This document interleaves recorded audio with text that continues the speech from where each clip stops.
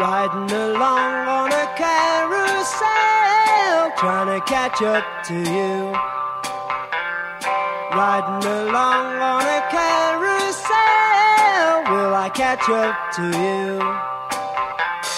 Horses chasing. Today on the Geek Rex podcast, it's episode 51, and with this 51st episode, Hannah and I are joined by comic book writer extraordinaire and creator of Love Machines, Josh Trujillo, as we talk about Mad Men Season 7, the first half, and we talk about the season as a whole, some of the character arcs, and where we think it's all going. You can find all of our thoughts and opinions on all things geek at geekrex.com. Follow us on Twitter at geek_rex and like us on Facebook. Enjoy!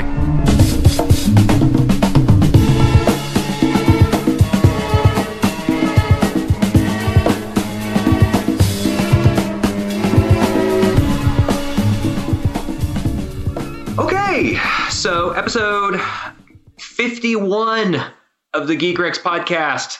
We had episode 50 last night, and I didn't even realize it. Oh, really? Yeah, we didn't even realize this damn thing. Now we're going to have to wait for 100 to come around. I know. I can't. There was no celebration. Maybe 75. We can do like a golden thing. But 51 is going to be dedicated to something a little different, which I'm very happy for. We're going to be wrapping up Mad Men. As many of you know, it's sort of the weird stepchild of the articles we write on the site. It's true. In between superheroes and comics and sci-fi, this show about 60s white man ennui is my favorite show on television. And I certainly think that it is probably up there for Hannah as well. Hannah, who joins us, as well as our very good friend Josh Trujillo. Sir, thank you so much for joining us. Thank you for having me. I've been reading everything I can get my hands on about Mad Men all week long, so I'm happy to finally have an outlet for it. Yay! This will be good. It'll be good to talk about it. We're going to sort of run through the whole season as it existed thus far. 7.1, 2, 3, 4, and 5, or whatever you want to call it, until they get to the second half, which, by the way, AMC, you're killing me with this... With this split. And I got to say, that might have been the thing that disappointed me most about this season. I was mad about it, but now I'm kind of happy that we have another year, It's not over. Was your issue that the size of the season, or that just the way it's kind of fragmented? I think I had issues with just the fact that it felt like it was sort of unnecessary. I know that we had a natural break point at the 7th episode here, and thematically, maybe it works. But I also sort of felt like this was based around a business decision more so than a creative decision. Maybe they made lemonade out of it, but I don't know. It feels icky to me. I'm certain you're right that AMC knows they have almost nothing left besides The Walking Dead at this point. So they're stretching. But again, I'm okay with it because I don't have to be in denial about the fact that it's ending. I've got another year to deal with it. Yeah, they just wrapped filming, actually, I think 2 weeks ago or a week ago on the last episode, or they were about to start it, something like that. I think they're just starting. I think in July they're finishing. I could be wrong. Yeah, I think so. You know better than me.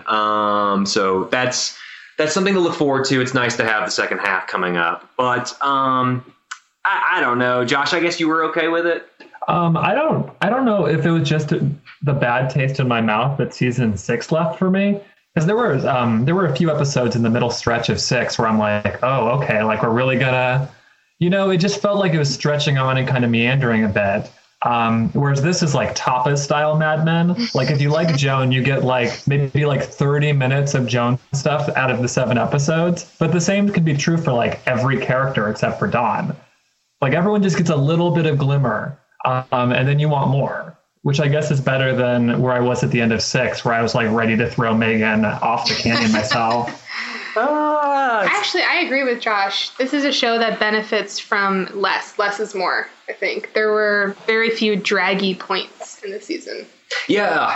I mean, every episode had an eventful moment, and maybe that's because the end game is in place here now.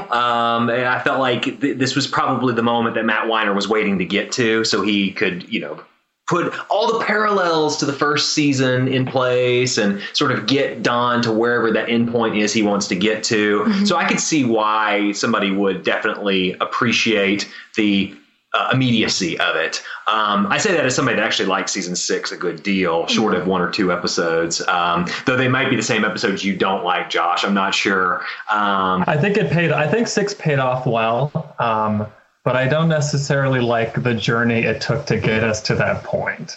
Sure. I don't know. It was a lot of hard watching to get Don Draper to the Hershey breakdown.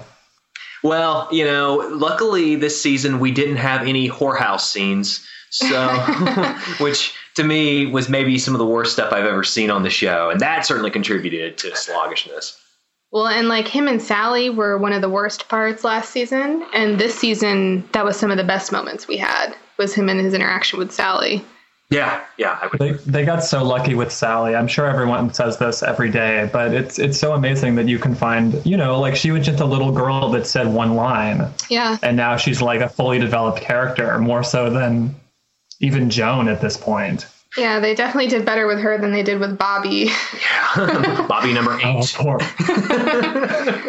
I actually, Bobby's not the best actor in the world, but he is also a little kid. Well, and in which one even at this point? There's been a lot of. Oh yeah. I liked the Bobby from Moonrise Kingdom. That's my favorite Bobby, I think, but I can't even remember who some of the others are. So whatever that lead actor from Moonrise, though, that's my Bobby. If somebody can have such a thing, it's like your doctor. It's your Bobby. It's my Bobby. Bobby Ford, my Bobby.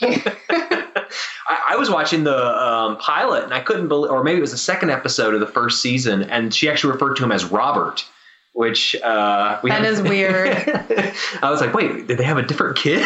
I forgot that Robert and Bobby were tied together. Anyway, so in terms of our overall arcs that we're looking at, obviously the lead arc here is Don's.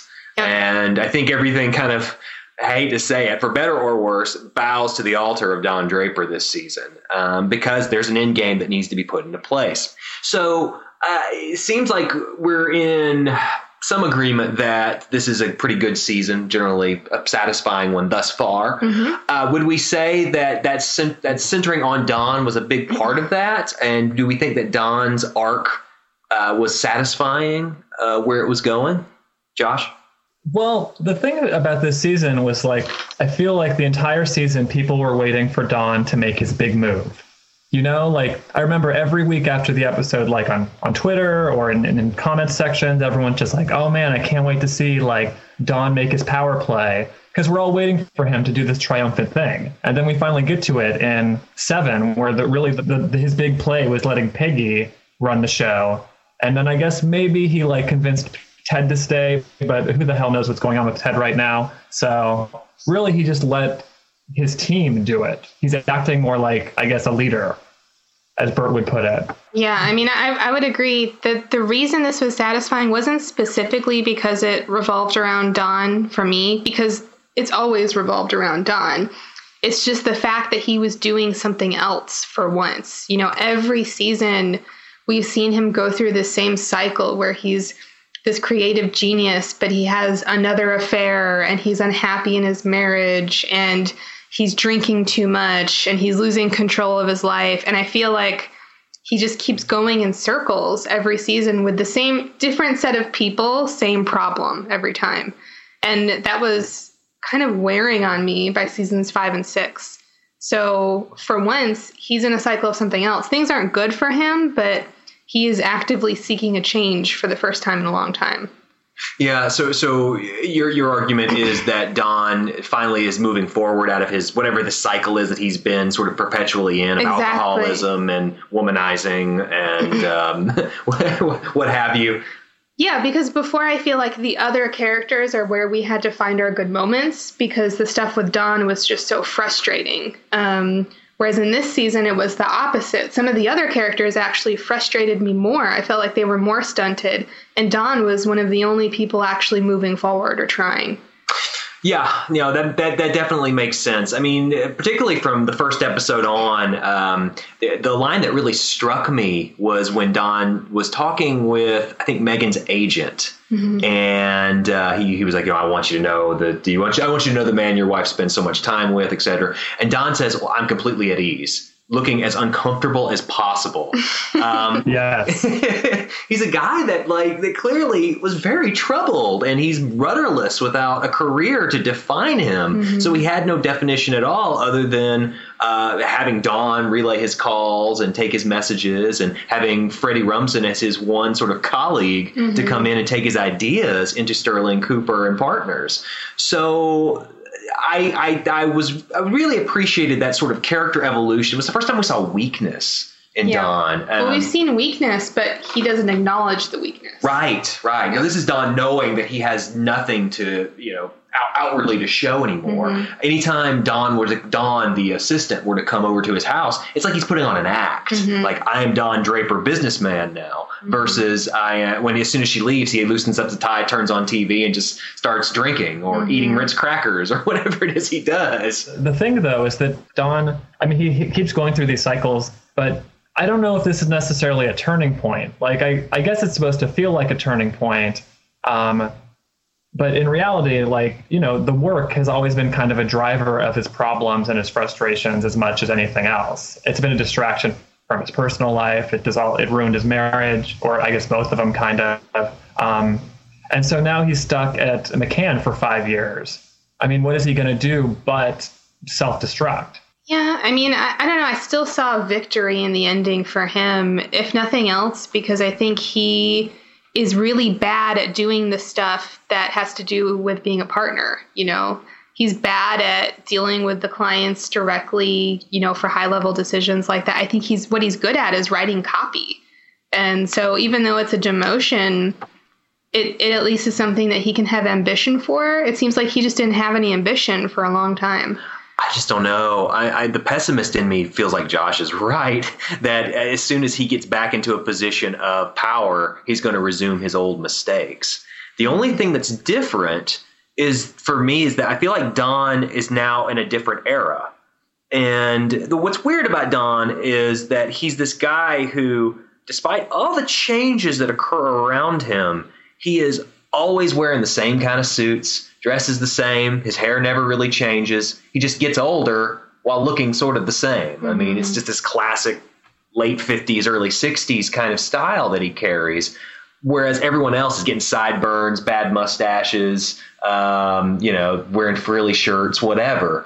And now we're moving into a much more cynical time period. And I just wonder if maybe he realizes his efforts, the way he does things, just won't work anymore. There was a point in I think it was the first episode or maybe the second one, where he's marking his bottle of alcohol with a marker. Yeah, rationing it. He's rationing it. And that scene, I still remember it because it really hit home this point of he's marooned, he was on an island. It felt like he was completely alone. And I think that's good. I wish I'd stolen that, by the way. Sorry. Damn, that's good. I don't know if that's what they're going for, but that's how I read it, is it felt like he was completely lost on this island. And by the end of the episode, he'd finally kind of crawled out and, made a relationship again with other people. And so I think maybe, things at work may not be as good. Things with his personal life may not be great, but he's finally connecting with people and he's not alone anymore. And so I think that's where the change comes in. I mean, I think the show with this batch of episodes is trying to move past the workplace intrigue of it, because the whole season has been about all these characters moving up, everyone from Don Draper to Don the secretary to Meredith to Bert, is moving up or moving on in some way. And so I guess they're trying to get the pieces in place where they can really solidify these relationships and put a final cap on it, at least with Don and Peggy and presumably Pete, although who knows, he really kind of got sidelined this season more than I thought. Right. I know. I agree with that. And I would like to talk about Pete in a second. But I did want to ask one more question about Don that I think is worth noting. In the episode where he happens to have a very interesting conversation with Nev Campbell's character on an airplane, Which, by the way, I loved all of the awesome 90s castings that occurred this season. Many unexpected appearances from people that I haven't seen since I was a very young child. So she basically put herself on offer for him. And this is not the first time that, that this has happened. Obviously, he's had many affairs while he was with Megan, while he was with Betty. He turns her down. He says, well, I have to get to work. And that just shuts that down. In an amazing scene, by the way. She literally just shuffles right off the screen as soon as he says that, which I thought was beautifully framed. But what does that mean? I mean, because he admits he's a terrible husband. He knows it's not going to work because he says, I thought I could make it work this time. And he couldn't. So he knows it's ending, but he still doesn't have an affair with this woman. So what is that? I'm just curious. What is the evolution there for Don at that point, personally, beyond just the workplace stuff? Well, that's not even the only time he's turned down a woman this season. We had Meredith in the finale. Right. Which is more for comedy than anything. Yeah. But then in, I don't know, episode 5 or 6, he had that meeting with the other agency where he had that woman basically proposition him. Whether or not she was a prostitute, I guess, is up for debate. But Don's been turning away women all season. What does that mean? I would assume it's because he hates Megan so much. But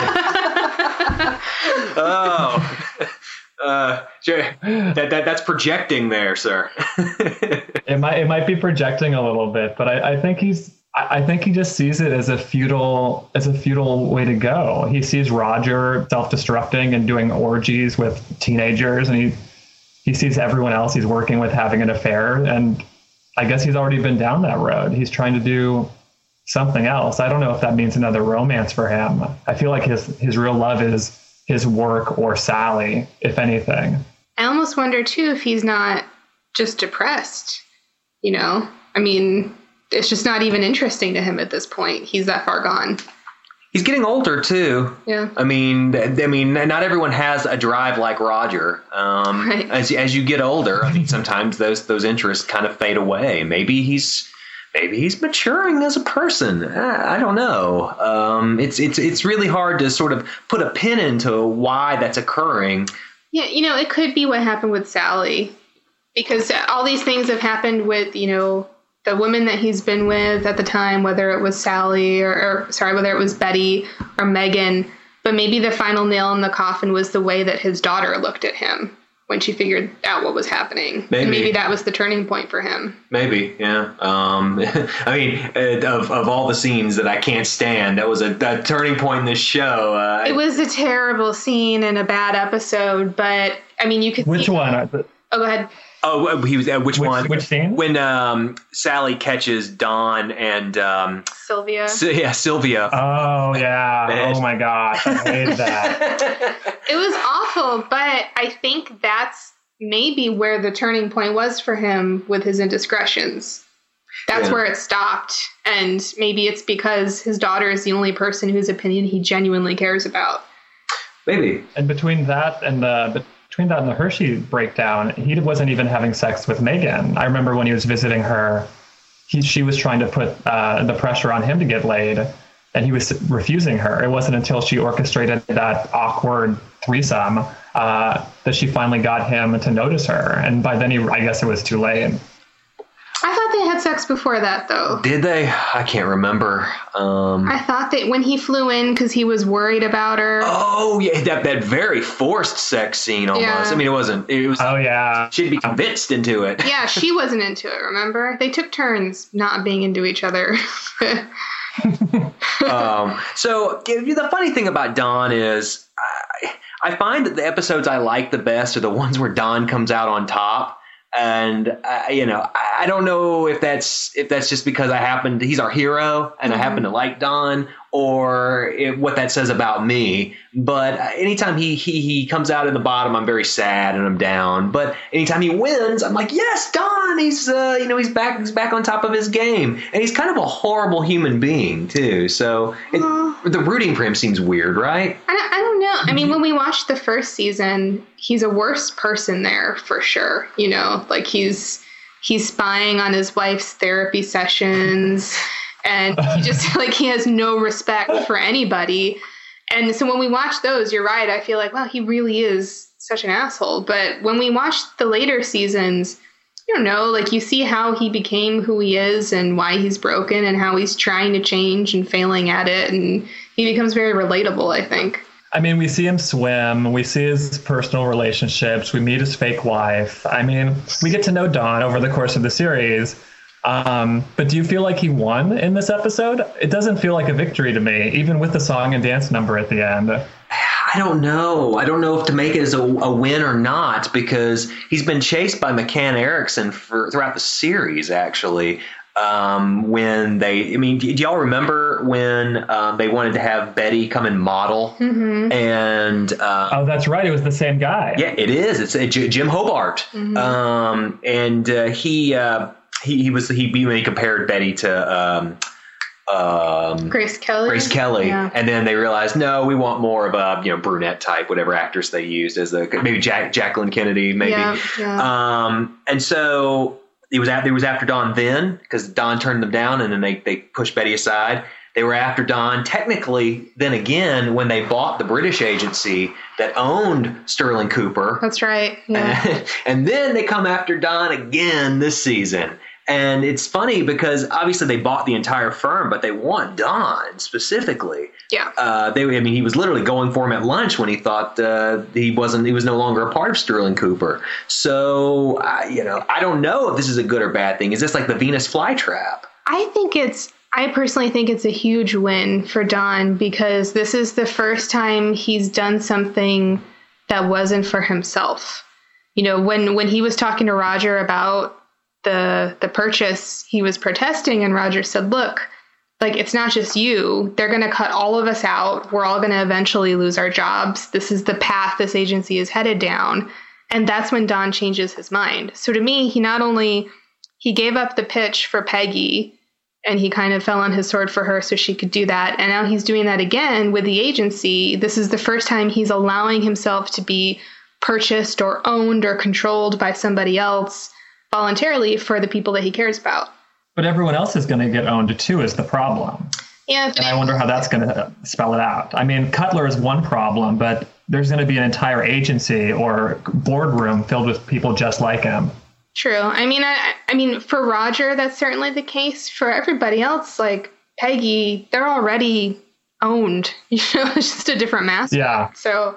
Yeah, I mean, those guys at McCann Erickson, they didn't become millionaires by being nice, I have to imagine. And it's kind of funny to say that, because there's probably people that work at McCann Erickson, the real firm, and watch this show and think, what the fuck? I hope things aren't really like that if it's bad. But well, and they have some money. Yeah. They've gone away with, enough to be kind of set, even in Joan's case with her paltry 5%. I saw an article that translated her earnings into 2014 dollars. It was like $10 million. It was crazy. It's unbelievable to think of inflation in that way. Mm-hmm. But yeah, I mean, Pete's 10% and however much everyone else has. I mean, they're set. Yeah, I mean, you wouldn't have to work another day in your life, really. Nope. But they have to still. That's the problem. They all have 5-year contracts. They're stuck. There's more money than they can spend, and they're stuck doing the same job. Well, and I wonder how that works, because with those contracts, typically you can't go work anywhere else. But could you just stop working, period? Can they really force you to do work at all? Or can you just say, look, I'm not working for anybody anymore. I retire. They're probably going to do what Ted's doing and just sit in front of the TV and drink orange juice all day. I mean, yeah, it's as long as they don't, they can't. I mean, because you're selling those shares, they're selling the percentage of ownership in the firm, so it's not like that's irrevocable at all. Right. So I don't know. I mean, what's the impetus to do good work? I wonder. I don't even understand if they would have to continue to work at all. Like I said, it's a non-compete. They can't go anywhere else. They're owned by that agency, but can they just refuse to work entirely, or work so badly that they're not wanted anymore? Probably. But their work defines them. For Don, for some of them. Yeah. Oh, I wonder. For 3 of them. Yeah. for 2 other characters that we should probably start talking about. I'm not convinced that Roger cares about the work so much as just being important. Yeah. Well, let's talk about Pete and Peggy for a second, because for me, they're kind of an inseparable pair in a way. In other ways, they've gone very different directions. But I've always sort of seen them as together beyond the child that they had together. Peggy and Pete had interesting arcs this season. Let's start with Peggy first.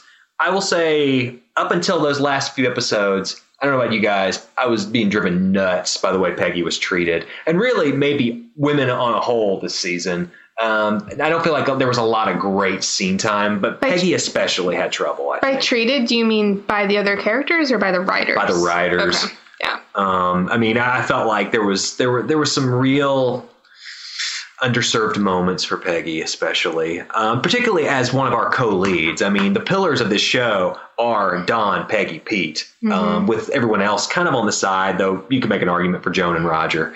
But Peggy had the worst scenes this season up until her reconciliation with Don.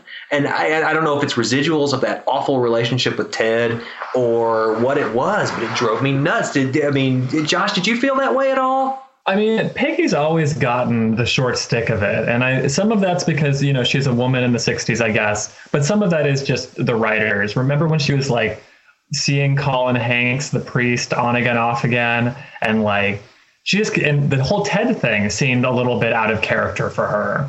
But this season, I like that she felt like she was on the outs. I like that she's trying to build something outside of the agency and owning her own building. I think that's a pretty cool, empowering thing that I would see Peggy doing. How her entire family didn't move into that building with her, I'm not sure, given how pushy they are. But Julio is the character find of 2014/1969. I could watch Julio and Peggy for the rest of my life and be happy. Yeah, I thought, especially in that last episode with Peggy and Pete, the way that their arcs kind of paralleled in a really interesting way, where they've had this kid who, I don't know, probably would be about that age of Julio, maybe a little bit younger. And you've got Pete visiting his daughter, who doesn't really recognize him, doesn't feel comfortable being near him, doesn't want to see him. And then you've got Peggy in this episode with Julio, who's crying because he doesn't want to leave her. And it's like they're kind of showing these paths they've gone down with these other children that, they didn't have together, but how they were as parents in those situations. I thought it was a really cool contrast of their two stories. And the look on Pete's face when Peggy talks about her 10-year-old at home is amazing. Yeah. That's actually something I didn't notice till a rewatch, actually. It's just, so many things fly past you when you watch this show. My favorite line this entire season, I think of all the lines we heard, was there was a moment where during that god-awful flower incident with the secretary that Peggy, eschews away, where she tells Ted's secretary, tell him that the account is off. We ruined it. We lost it. Whatever she says, and obviously it's just her trying to be coded to tell Ted not to proposition her anymore. But my favorite part is during the meeting at the very end. Ted says, "Well, I never heard what account Peggy lost." He's just completely used to it. Yeah. Just little things like that I catch on a second viewing. So I in that same frame of mind, I agree with you that that was a scene that I caught of character work that I really enjoyed. And we kind of come back to this idea of Ted and Peggy too. I know we said we don't know what the hell's going on with Ted this season, but certainly it looks like by the end of this season, Ted's coming back to New York, and we may be seeing the seeds of a romantic triangle forming between maybe Peggy, this handyman, and Ted. There is no time for this handyman. Yeah. We've had like 7 episodes, dudes. I agree with you. I don't know. There's no time for a new character. Yeah, I don't know how I feel about a love triangle going on there. He's definitely going to come up again, because otherwise what was the point? That was a very deliberate scene. But Ted, I don't know how I feel about that happening again. Ted and Peggy. Well, the ramifications of it are weird to me too, because I started thinking about it tonight as, she and Don have a very mentor-student relationship, almost father-daughter relationship, right? I mean, I know there are Peggy Dawn shippers out there, of which I am not one, but Ted, in many ways, is sort of like replacement Dawn. Especially when she went to go work for CGC back in season 6, beginning of season 6, end of season 5. What does that mean? Does that mean that, is there some sort of residual, like, she's angry at both of them at the beginning of the season too. Yeah. Are there parallels you can pull there? I never saw their relationship as being the same because, Dawn plucked her out of this secretarial life and groomed her. And I feel like with Ted, it was more of this like admiration. He never really like made her skills flourish. He hired her for her skills and appreciated them as an equal, So I never saw that as being their relationship like it was for Dawn and Peggy. Well, in the way Ted and Dawn, their dynamic is very unusual as well because they should be peers. They should be equals because they're both partners. They're both creative directors. But it's clear that Ted looks up to Dawn for whatever reason. And he's buckled under Dawn's opinions before, just last season. And Peggy doesn't really do that anymore, which is why the idea of Ted and Peggy working together under one roof with Dawn, I don't know how that relationship would work out because there's always going to be another person in the marriage and it's Don Draper. Mm-hmm. Dawn thinks he's better than Ted, but Dawn thinks he's equal to Peggy, but Peggy wants to be with someone that's equal or better than Dawn. Mm. Sure. Like she wants, I feel like she's looking for that kind of oeuvre, that kind of, that classic masculinity, that cool, and Ted is just a mess. Yeah. I don't think Ted's in a position to be with anybody right now, he can't get his crap together. Well, he was near suicidal. Exactly. And what I don't like is the idea of Peggy saving him from that. If he can't be strong enough to be on his own out there, I don't think that him coming to New York should fix him. I think it's just going to make things worse for him, if anything, to be in the middle of all that stress again. But it's the one thing that I when you saw him saying it, so I'm moving back to New York, you could just see it in his eyes. He perked up.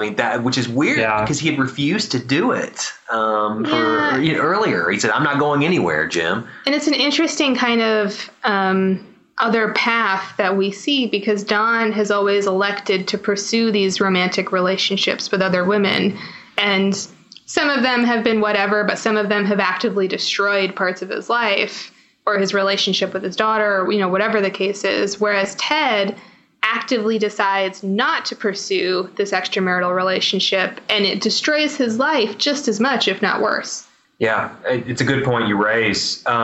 Speaking of people with destroyed lives, Pete. The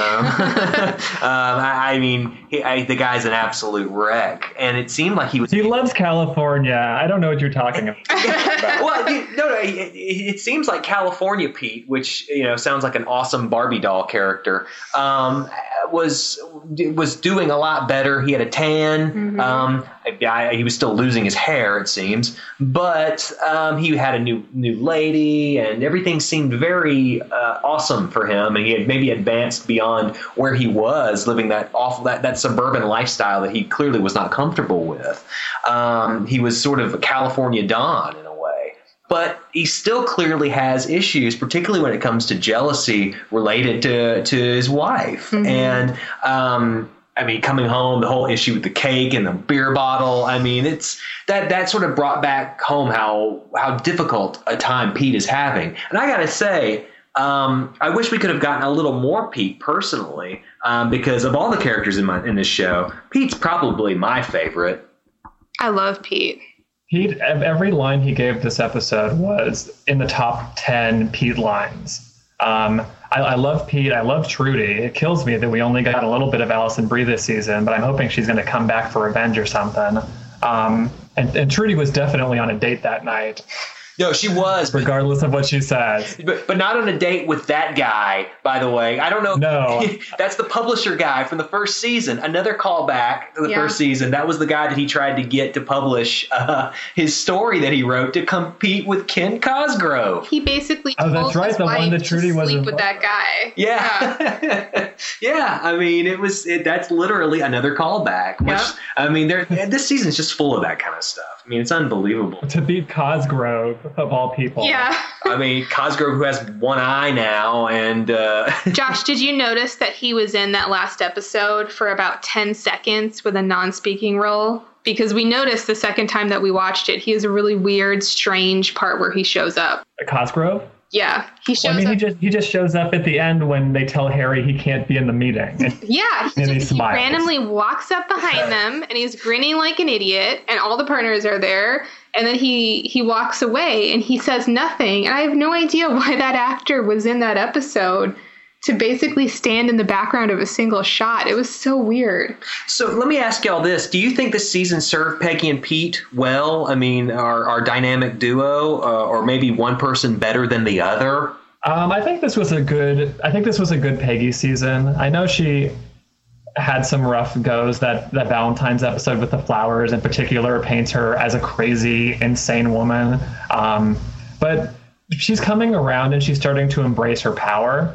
That burger chef speech was, of course, her shining moment of the season and makes up for almost everything else that happened before it.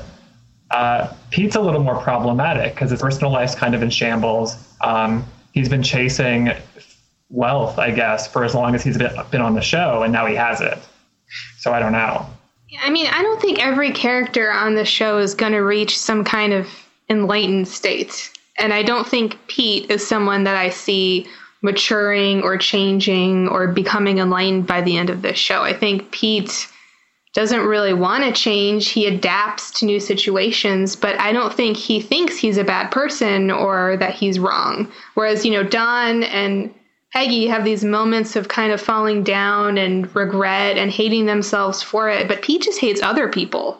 Yeah, I mean, Pete's a little shit. He is, and he's good at it, and he's hilarious, and I don't think he's going to change it. I don't think I'd want him to. No. I mean, Pete is forever going to be my favorite character for all of his one-liners. I mean, marriage is a racket, Yeah. I mean, just everything that guy does is just so perfect. It's like he's awful, but you'd want him in your corner if you knew him. Right. And he was in Don's corner the entire season. To his credit, even Peggy was against Don in many ways, and maybe it's because she felt betrayal at some point. Maybe it's because there were some of her feelings for Ted were seeping out onto Don. Maybe she felt like Don was blocking her way to promotion, but she was kind of a cold, biatch to him at certain points. She was. Whereas Pete was forever on his side, which is so funny because Pete was the guy who tried to out him many years ago to Burt Cooper. Yeah. And he did out him. But, I mean, he was sort of the nemesis in Don's side for a little while. Yeah. It's funny how these things turn around. I guess it's just like family. Sometimes you get along, sometimes you don't. I mean, and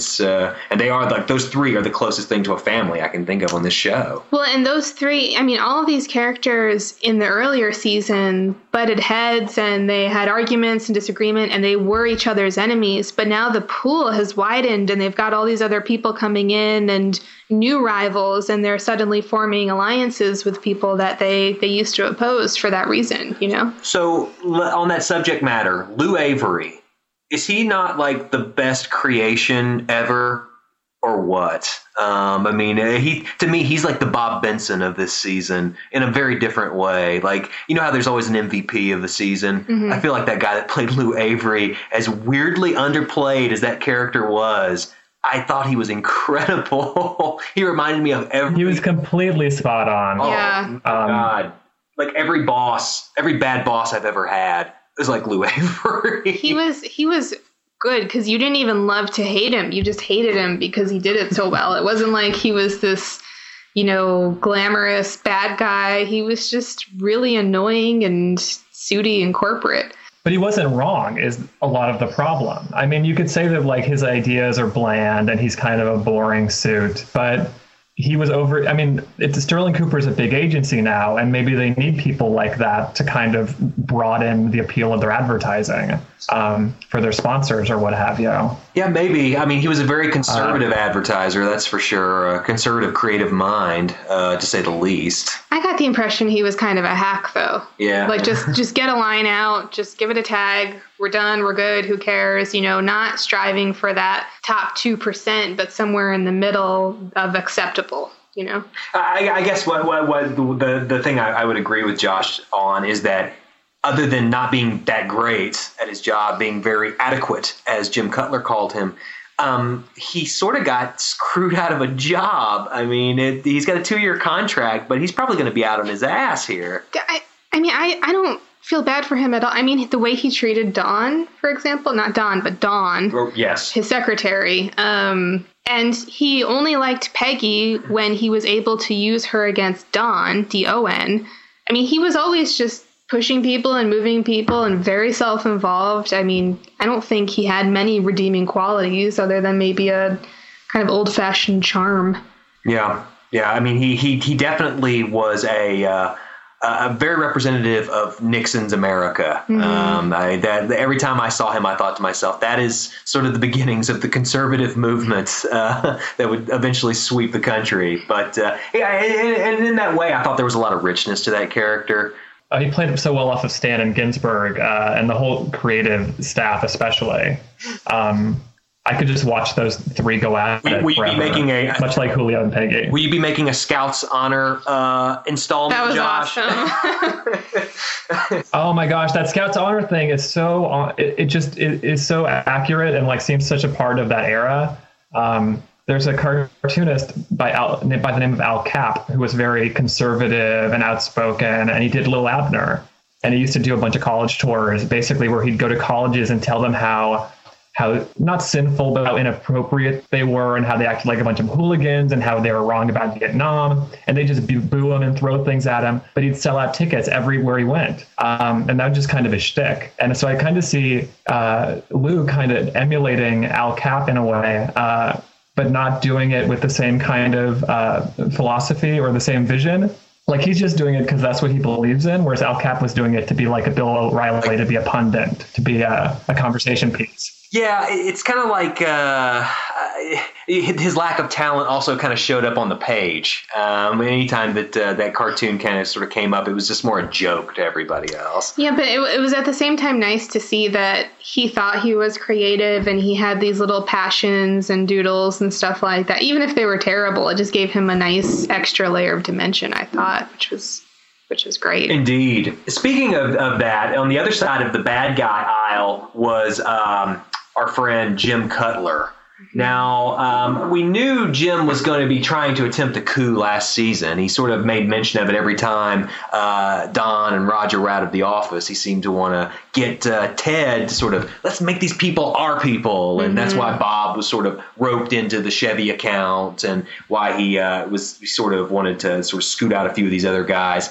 And obviously some of his efforts towards Joan and towards Harry, trying to make Harry a partner, bringing the damn computer in. Oh, the computer.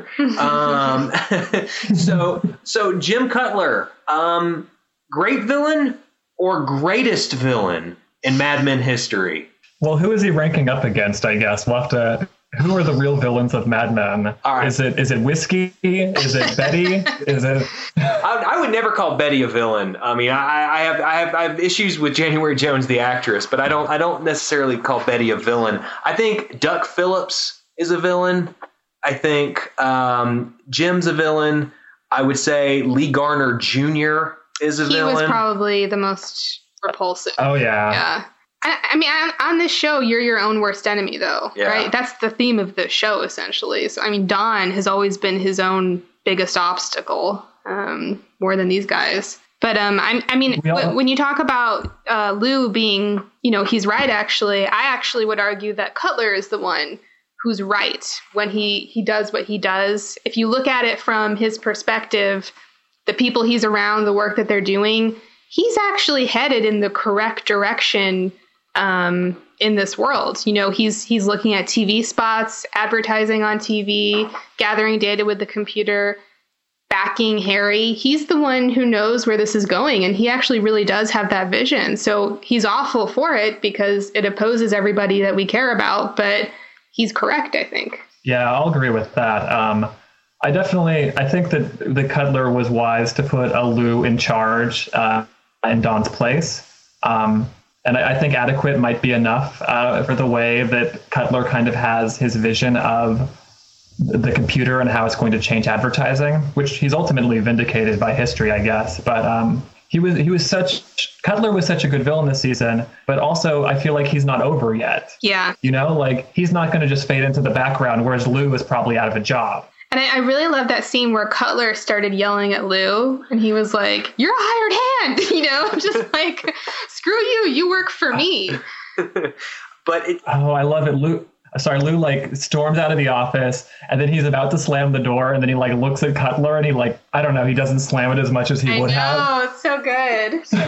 Yeah. I mean, he was definitely put in his place in the way that he was putting Don in his. Exactly. It's funny to see someone always answers to somebody else. Yep. Which I appreciated. I wonder though if I don't think Jim's gonna fade away. Obviously, he's a character that's gonna be around, but he sure demurred very quickly when money came up.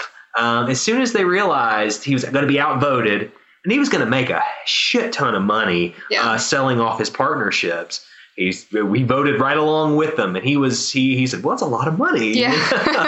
I mean, it just seemed like his whole scheme just went right out the window as soon as however many millions he was going to ascertain. It depends. They could keep using him, or the bigger guys at the bigger agency are going to become the bad guys. I'm pretty sure Jim Hobart is going to become your bad guy for the rest of the 7 episodes. I could be dead wrong. Is he the Emperor Palpatine of this Mad Men saga? Has it all been building towards Hobart and McCann? He's kind of been this thing in the background for some time. But you know what's interesting is that he's always pursued Don because he appreciates what Don does. So I mean, in this other agency where Cutler wants to get rid of Don, doesn't care at all about his skills, I mean, this guy has hunted him and wants him as part of his team. So I know we're all set up for him to be the bad guy, and he probably will be, but there's obviously something about Don's work that he values and recognizes and wants. Well, Don's always been such an enigma to him.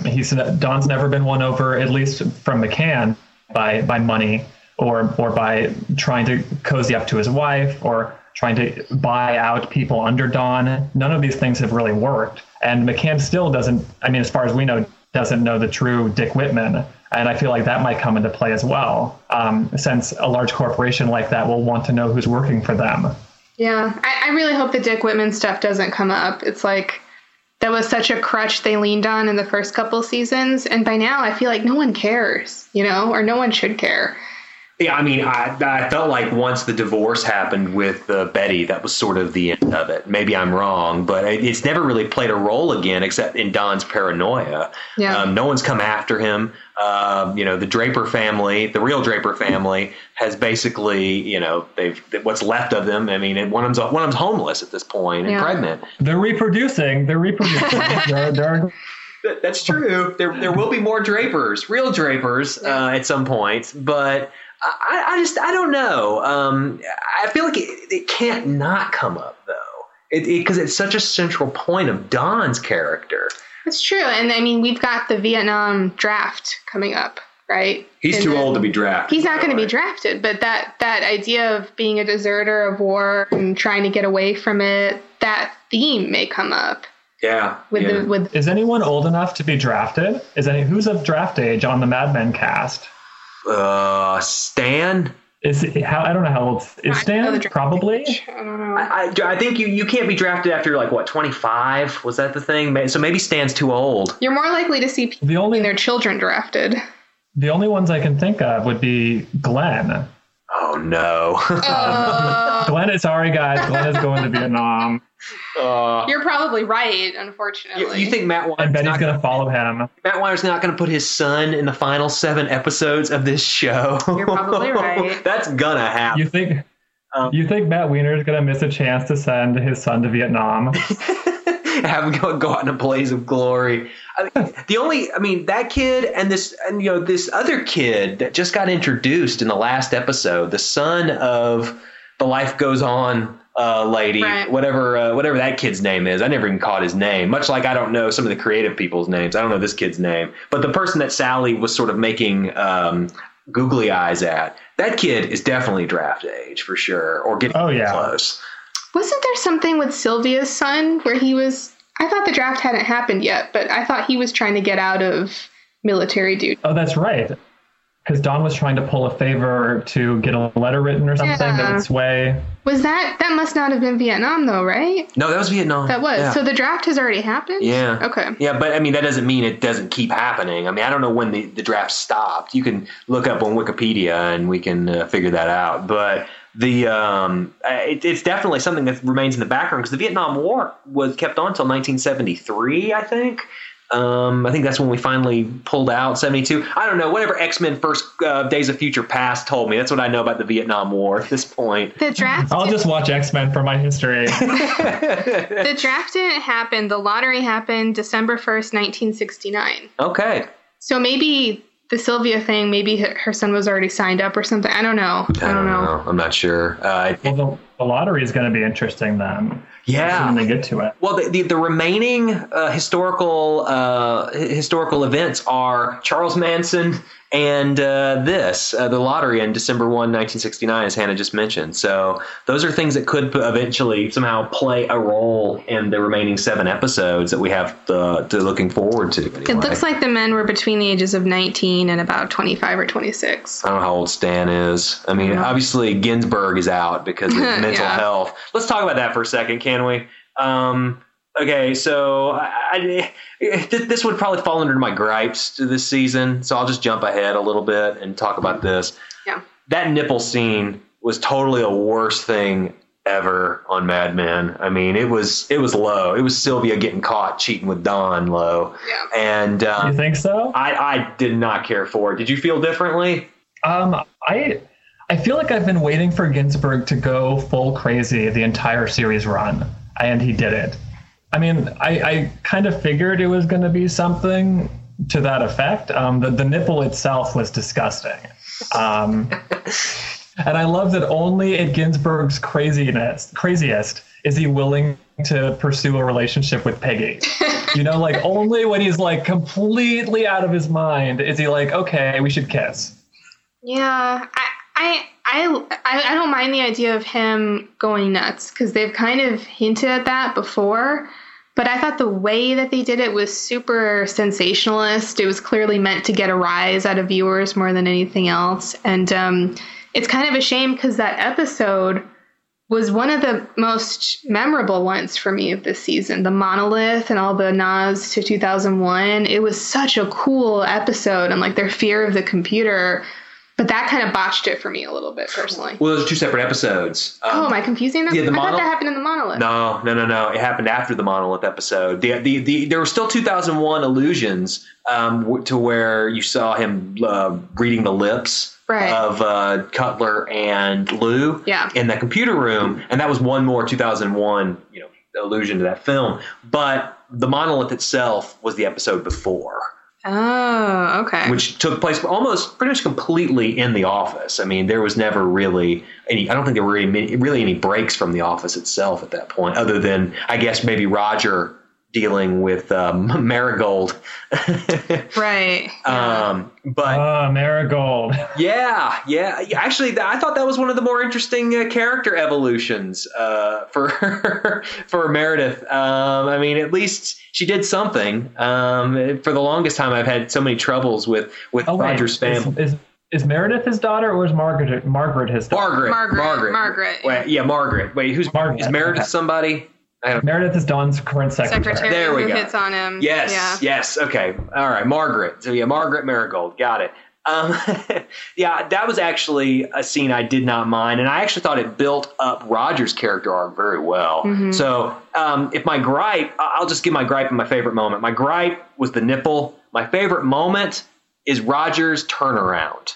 Yeah.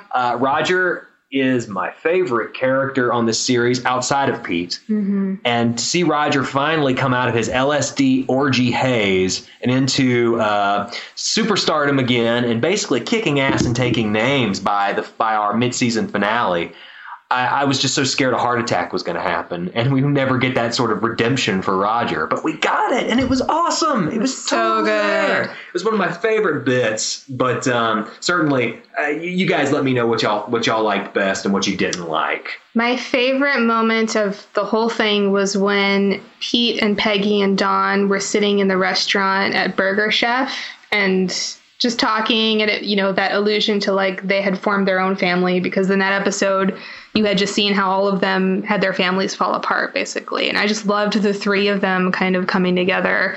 My least favorite part was actually Joan in the finale, because Joan is just so much better than that, and suddenly she was just really kind of all about the money, and she and Don have had some really genuine, touching moments in the past, so I didn't like how they just wrote her off as like, I don't care about Don, and now I care about money, and she was super one-dimensional in that episode. Josh, I know you had some strong feelings about Joan. Sorry. I'd love to hear those.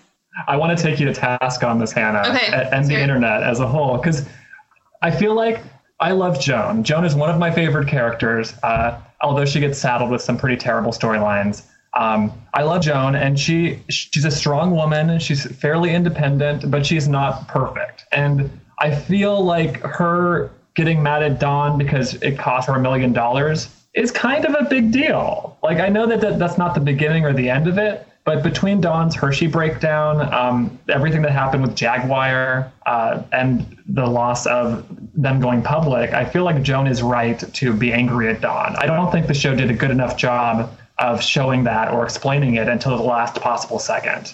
I think if you look at just the business decisions, I can agree with that. But I think about the moments they've had, when Joan became a partner, during the Jaguar stuff, Dawn was the only person who fought for her and said, you can have better than this, and I'm going to help you. And he was the only one who pushed for her not to go down that road. And it's like she doesn't even remember any of that stuff, and it just kind of bothers me. Well, if you recall, she kind of took offense to even the implication that she needed to be saved, or that this was a decision that was not hers. I don't know. I would disagree with that, because he shows up at her door and she's already done it at this point. Doesn't acknowledge that, but they talk, and she kind of sees him as like this true gentleman, is the sense that I got when he shows up and tries to stop her from making that decision. But then he tosses it aside. He messes up Jaguar, yeah, which definitely pisses her off. I agree. But I mean, I don't know. They've got enough of a history, and the other episode where they sat in the bar together, they go so far back, and he's having such a tough time, and he's helped her in those situations. I was surprised. I think that given Joan's humble upbringings and the amount of money in play, it's not I bought it. But I do see why people are upset, because her only lines of this episode were about how much she wanted her money and how much she hated Dawn. Exactly. Yeah. And that really just paints her as being two-dimensional. Yeah, it was more a writer fault than any sort of character fault, which is sort of all the same thing, really. But the motivations are believable enough to me. I just wish we had gotten more of it. The one thing that's the saving grace for me with Joan this season, this half season, I have to keep correcting myself, was the scene with Bob Benson and his marriage proposal to her, which I thought served both her character and his character very well. Yep. The thing about Joan is I think she's more self-realized than just about any other character on this show. She knows more about herself than Dawn does, I think. She knows what she wants, which is love, and a good family, and she wants to be secure. And Bob was offering everything but love. And for her to turn away a lifetime of security from a guy who's going to go take her to a mansion because she doesn't like women. I mean, that was a pretty bold, strong choice for a single mother in the late 1960s. It's true. That was a good move on her part, and one that wasn't motivated by money and was motivated by feelings. And that's why that one felt real to me, whereas her just complete dismissal of Dawn just felt unnatural to me. I guess it just kind of underlined why money is a concern for her, and why security and the things she wants are very important. And that's why maybe some of that hostility towards Dawn came out so harshly because unlike Bob, she doesn't have loving feelings for Dawn anymore. Yeah, I mean, there was a way they could have done that I would have bought. Maybe she's, begrudgingly voting against it or something. Just show some amount of conflict over that complete turnaround, I agree with that.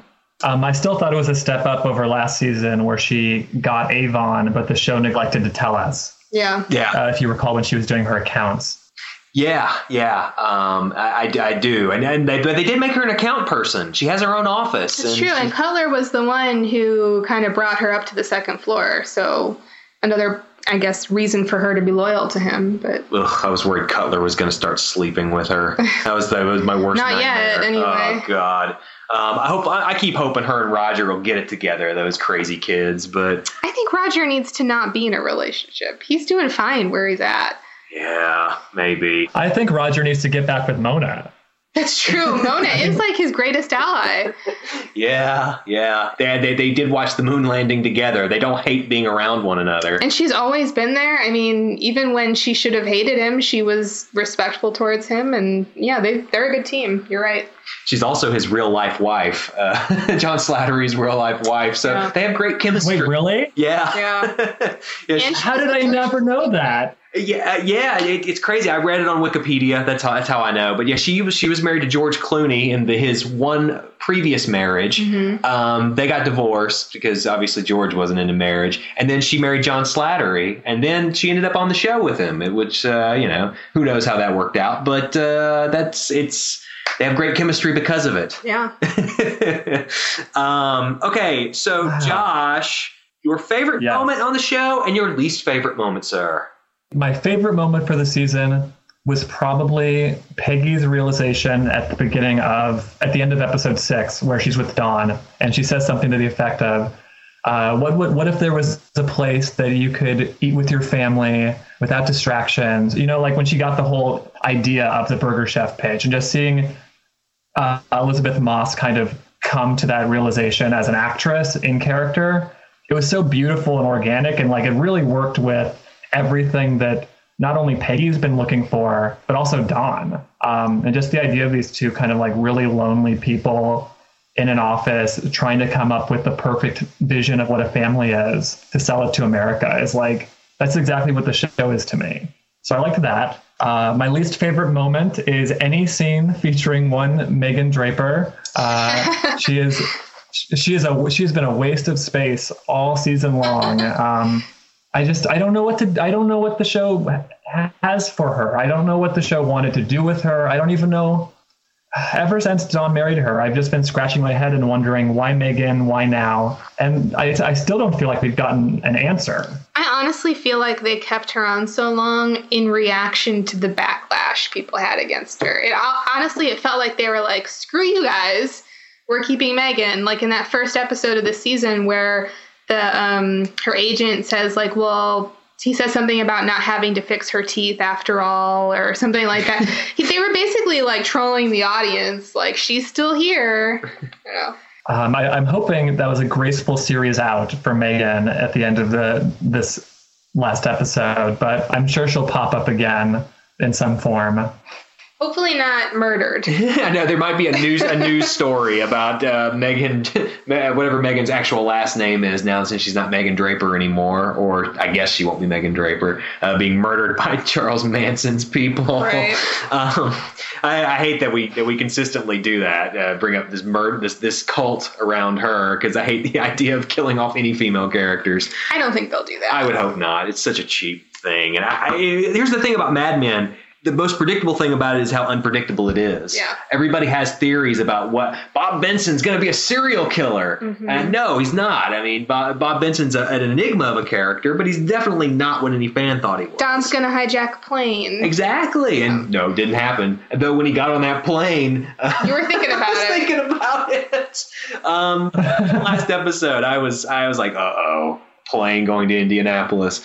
It's like Matt Weiner wants to troll us all, it feels like. But, and for your favorite moment, Josh, I agree with you. That actually is right up there for me, especially when they start dancing like a father-daughter that's style. So great. Oh, my God.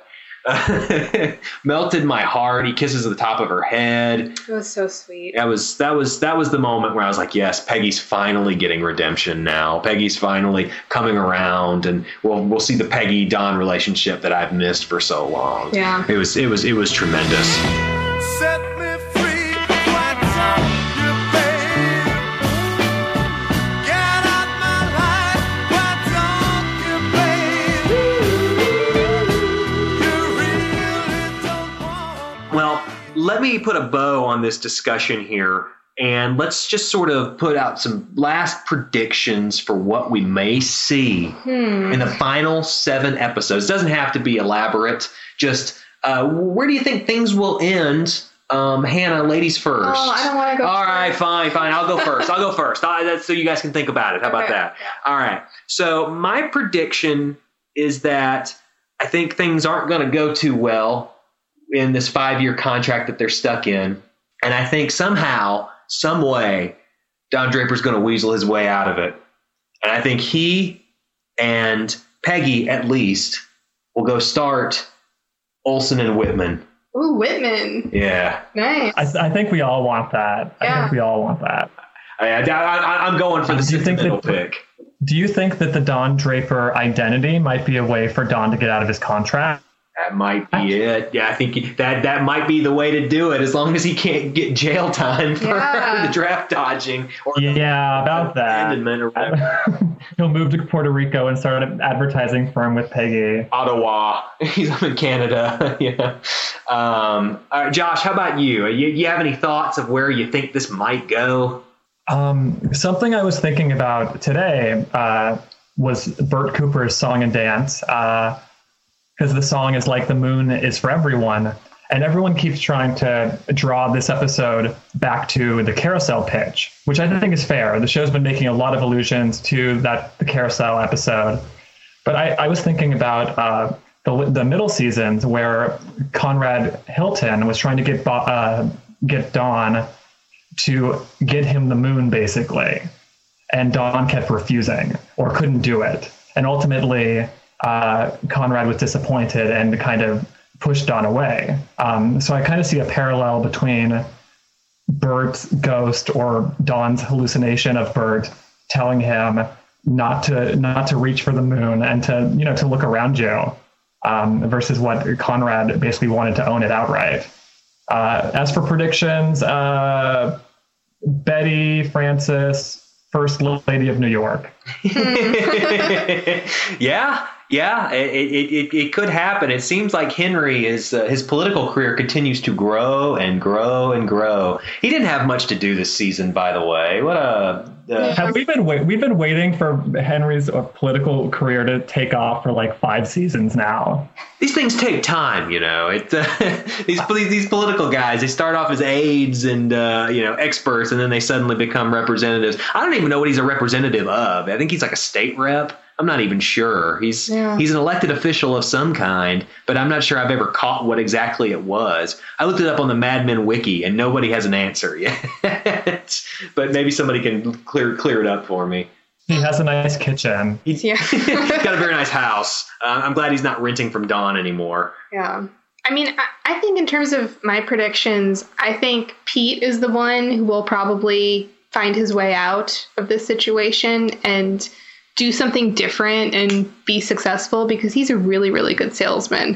But I think the ending will be less eventful for Dawn than what we're I don't think there'll be this huge sudden thing that changes everything, because the show is a lot more grounded than that in a lot of ways. And to me, he is going to serve his time. He's finally going to serve his time. This is a sentence, and I think he's going to make some peace with that and serve it. Makes sense. Sure. I could see it. I'm just glad no one predicted suicide. No, he's not going to fall out the window. No. I'm glad we agree. If anyone's going to kill themselves, it will be Ted. Oh, man. What a sad end. No, maybe Harry. Oh, yeah. That's just Wishful thinking. Right. I think. Harry Crane getting the shit end of the stick everywhere he turns. It's hard to feel bad for him. No. I mean, at one point in time, I felt bad for Harry when he was an innocent guy that felt bad about cheating on his wife with a secretary. He's a nice guy at one point. And now he's not. Now he's scum. Yeah. God bless you, Rich Sommer. You're a great actor to make me hate you so much. All right. Well, that is going to wrap up our first half discussion of season 7 of Mad Men. So we'll do it again in 1 year. In 1 year. Josh, 1 year. Josh, I hope I can get you to join us for something else later so we don't have to wait a year to do this again. Anytime. Josh, can you tell us where people can find you on the internet and where they can buy your wonderful creations? Sure. I write comic books. My series Love Machines was just got on Comixology last week, so you can look it up either by my name, Trujillo, Trujillo, or you can visit my website, joshtrujillo.com. Awesome, and I have read it. It is fantastic. I can't wait for issue 2. Is that coming in the summer? Yeah, it'll debut in print at Comic-Con, and then I'm hoping to have it available on Comixology at the end of June. Are you going to be at Comic-Con? I will be all over Comic-Con. I will be exhausted and tired and smelly. We can meet. Yeah, we'll take you to dinner. We'll have drinks and dinner. It'll be fun. But that will definitely happen. Heck yeah! All right. Well, until then, we will continue to think about the carousel as a time machine and the fast food table as a dinner place. Thanks so much, guys. The moon belongs to everyone. The best things in life are free. The stars belong to everyone. They gleam there for you and me. The flowers in spring, the robins that sing, the sunbeams that shine.